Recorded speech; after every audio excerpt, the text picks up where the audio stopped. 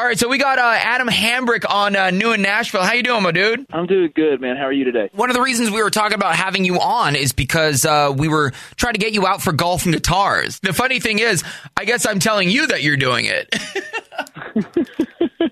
Yeah, before we talked just now, I kind of didn't have any idea I was doing it, but I'm into it, though. That's, dude, I'm sure you have, like, how crazy is your schedule? Schedule's pretty crazy right now. We put my first single to radio back in October, and then ever since then it's just been kind of going and slowly introducing people to the music as people respond to it. Like, we're starting to get more requests, like getting to come to stuff like golf and guitars. Yeah, absolutely. So you're going to be here May 14th, Golf and Guitars, and the great thing about that concert is that it goes pretty much to the kids. It goes to the Ken Morton Foundation, but really, it's just a bunch of people coming together, playing golf, and raising money. Man, I'm into all of that. Yeah, exactly. So, are you a golfer? I wouldn't call myself a golfer. But I do like to play golf. Dude, that's me. Honestly, I kind of just go to I don't want to say this, but get trashed and just golf, Yeah, that's one of my favorite things to do with my dad when I go back home to Arkansas. Is I always hope I can catch a day and go hit the golf course with my dad.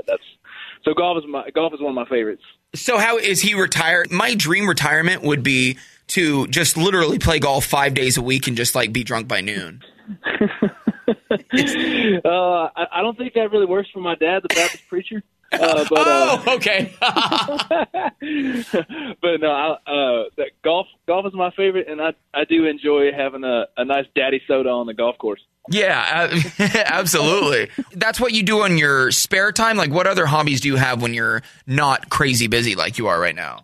When I'm in Nashville right now, it's hard to get me out of the house, to be honest, because I got a 3-year-old and I like to play with her when I'm home. But if I'm hobbying, and I like to go play basketball a lot. That's kind of just one of the easiest things. You can go to the gym and just run around until your tongue hangs out and have a good time. Right. But I love college football in the fall. I don't play football. I don't know if you've seen any pictures of me, but nobody wants me on their football team. But I do love sports in general, and so that's just a general hobby that I love. Right. So you grew up, was it a small town in Arkansas? It's kind of funny. So people ask me where I'm from. I borderline get panic attacks because it's a long story. You got to explain a lot. But I did a lot of my growing up in North Mississippi. Okay. It's kind of like my hometown is Corinth, Mississippi, but my home state is Arkansas. That's where all my family's from. That's what I would consider to be home, right? Right. But I did a lot of my growing up in Corinth, Mississippi. Okay, but was it small town living, or was that a big city? Oh yeah, it's small town living. Every town in Mississippi is a small town living. Right? I graduated with about 90 kids. Wow. There's about 16,000 people in the town when I lived there. I think it's grown a little bit since then, but is that a city where everyone knows each other? Pretty much. You don't run across a lot of new people. Right. Everybody kind of knows everybody a little bit, and kind of knows a little bit of everybody's business. And that's the thing about small towns, dude. Because I'm mostly from bigger cities, and people kind of usually mind their own business. But when you're in a small town, like my mom lives in a small town, and everyone knows when I'm arriving and when I'm leaving, how long I'm going to be there, and I'm like, I don't even know you people. That's the truth. That's a real thing. Yeah. When I was a kid, I mentioned my dad being a preacher. Our family was the church, right? Like everybody kind of was a strong community just around that, and that's one of my favorite things about small towns. As much as it can get under your skin sometimes and annoy you, it's amazing how much people care, and that's kind of at the root, I think, of why people are kind of tend to be in everybody's business a little bit. Yeah, I mean, and I do feel like a lot of it, you're right, is out of care. And that's the cool thing about small towns, because they really do have each other's back. That is the truth. So moving to a big city like Nashville, what kind of a change was that? Oh, man, it was a really cool change of pace. I've never lived in a professional sports city, for one, so it's cool to get to go to Preds games, Titans games. And there's always something going on. It's made me more of a foodie, right? Like I enjoy good food. Bro, good restaurants. The food scene in Nashville is like second to none, I feel like. And people are going to hate me for saying that. And I feel like every time I visit Nashville, the food gets better and better and better. You're not wrong. There's more and more like celebrity chefs popping up. Hey, I'm going to open up a restaurant in Nashville. Right. Cool. You and everybody else. Yeah, exactly. And dude, I had no idea. Like it had been a while since I had been, and then I go back and all of a sudden, Luke Bryan has a bar, Blake Shelton has a bar, Jason Aldean. Like I had no idea that so many celebrities wanted to open bars. I like to picture Luke Bryan in the back just slinging hash browns. Yeah, exactly. Now, let me ask you this. So you moved to Nashville. Is it kind of like I'm seeing a pattern from talking to all these new country artists. Is it kind of like you have to pay your dues writing songs for other artists before they'll even consider signing you? I think people's budgets in 2019 are tighter than they were in like 1999. And so, right. So it's less of like, hey, freshman, like it's less like being hazed, more like people need to see a concrete reason to take a chance on a new artist. And right. One of the most concrete reasons that you can come across is like, this guy's had commercial success. We know he can write a song that works at country radio. Let's give him a shot. And I think that's what it is. It's more like a proving ground for your material. And when people see other people respond to that material, it's kind of an unmistakable mark of, hey, I think this can work. Yeah, because I don't think a lot of people realize you're the one that wrote Justin Moore's Somebody Else Will, right? Yeah, I wrote that with my friend Tebe and Kelly Archer. Kelly Archer, she also co-wrote my single with me, Rockin' All Night Long. Yeah, I wrote that song, and then How Not To for Danny Shea. And those two things are really the things that kind of opened the door for me as an artist, for sure. Yeah. So how is it working? Do you work like directly with Justin Moore when you write a song? I've always been interested in from a songwriter perspective, or do you just kind of give it to them and then they just hop in the studio and record it? So I work with Justin's producer, Jeremy Stover. His producer is my publisher, right? So we kind of work together, and when I have a song that I think works for Justin or somebody that Jeremy's working with, I send it to him. And if he thinks, if he thinks it would be cool for Justin or whoever, he'll play it for him. And like, that was a song I was super surprised that Justin gravitated toward, because it's definitely a little more pop leaning than a lot of the stuff that he does. Right. But man, when he put his voice on it, that's like an undeniably country song, Absolutely. And I feel like it was a great fit. Now, when you guys wrote that song, did you have Justin Moore in mind, or was it just kind of like to whoever would sing it best? Absolutely not. like when they told me Justin was going to cut it, I was like my mouth was open. Like, I didn't know what to think. Because when we wrote it, it sounded more like a pop song. Like I said, I was super pleasantly surprised when I got the news that Justin was going to record it. Because for one, I love what that did for him. Just from getting more eyeballs on the guy, because I don't think that he gets enough credit for how great he is as a singer and as an entertainer. But man, he's the real deal. And incredible dude, and I can't say enough about. Well, yeah, anyone that's seen him live, I feel like would completely agree with what you're saying, because the entertainment factor of him is just off the scale ridiculous.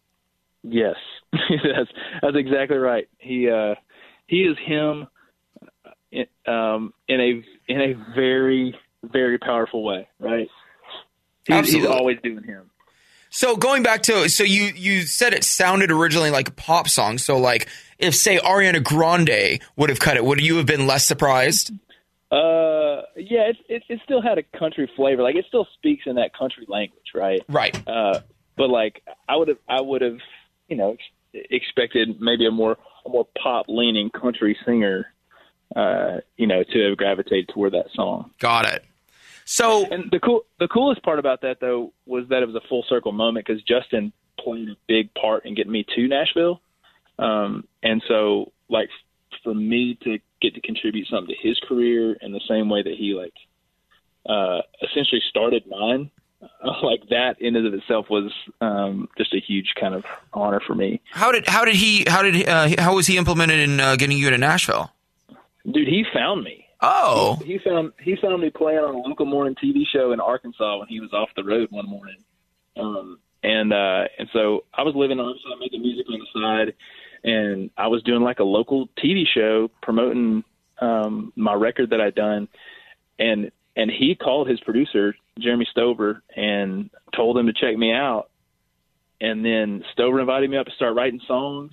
And that just kind of turned into me getting to come to Nashville and eventually getting to move there and starting to get cuts and get a publishing deal. And it's pretty wild. And it all started with Justin seeing me on TV. Dude, that's so awesome. See, like, do you believe that was fate? Listen, man, there's so many circumstances that had to line up just right for me to get to Nashville. Yeah, I don't think fate does it justice. Right, exactly. It was like God was like, "Yo, you're doing this regardless of what you want." Man, dude, it literally felt like me and my wife were picked up out of Arkansas and dropped in Nashville. Dude, so she was happy. She was happy. Yeah, she loves Nashville. How is it now that you're traveling around the country? Do you travel with your family, or do they kind of just stay in Nashville and wait for you to get home?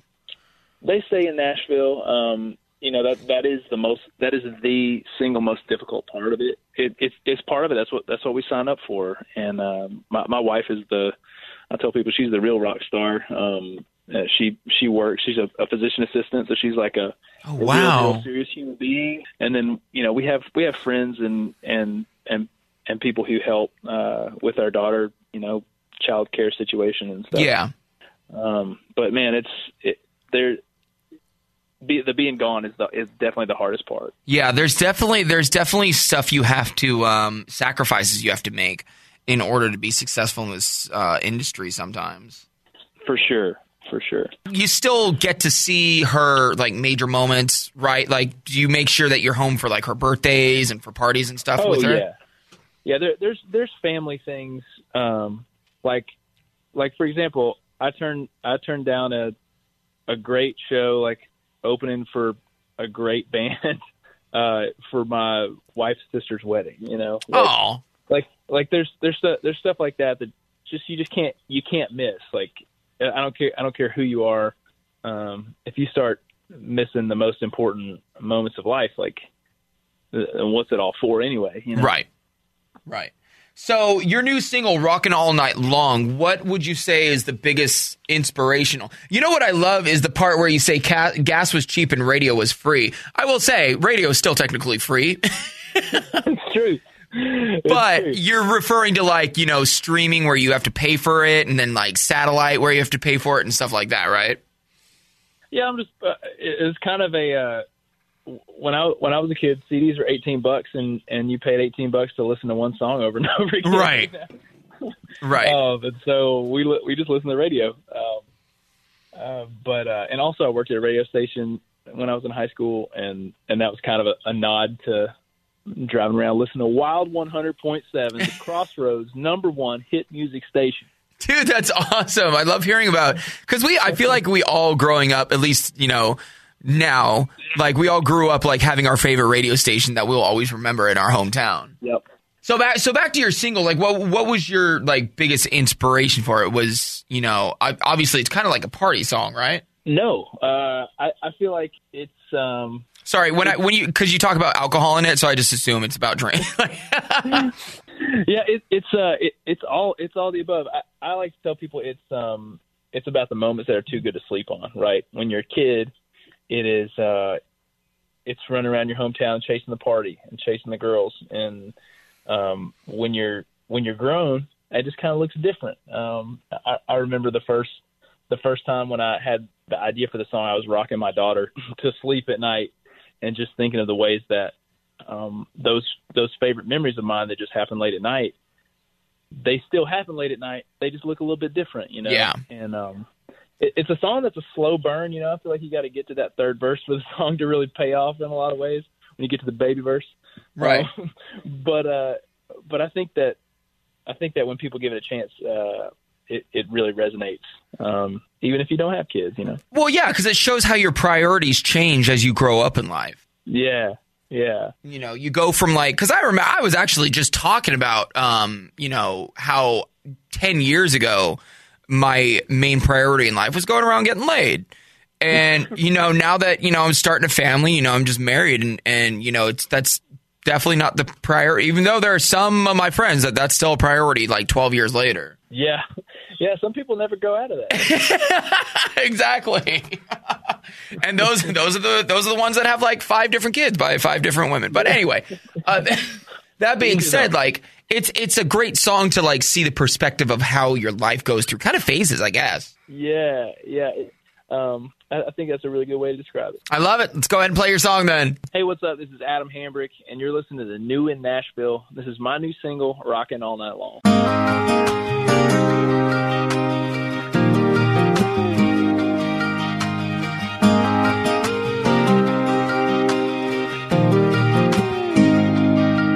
There were Chevys and Levies, whiskey and rye, friends with no end to the summertime. And gas was cheap and the radio was free, so we in those back streets and chasing good times and pretty girls. Cause when you're young, your whole world is bloodshot eyes, watch the sunrise, sleep when you die, phase in life, it's a full heart, falling hard, singing songs till you're in the dark, and drinking up every moment till it's gone, just rocking all night long.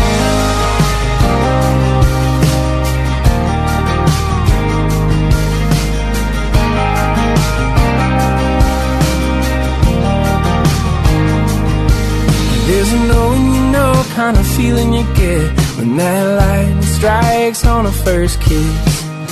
When she smiled, I had no doubts, so I put a ring on the finger I was wrapped around her. We were midnight, holding on, giving in to what the heart wants. It was a bloodshot eyes, watch the sunrise, sleep when you die, praise and laugh. It's a full heart, falling hard, singing songs till you're in the dark, and drinking up every moment till it's gone, and just rocking all night long.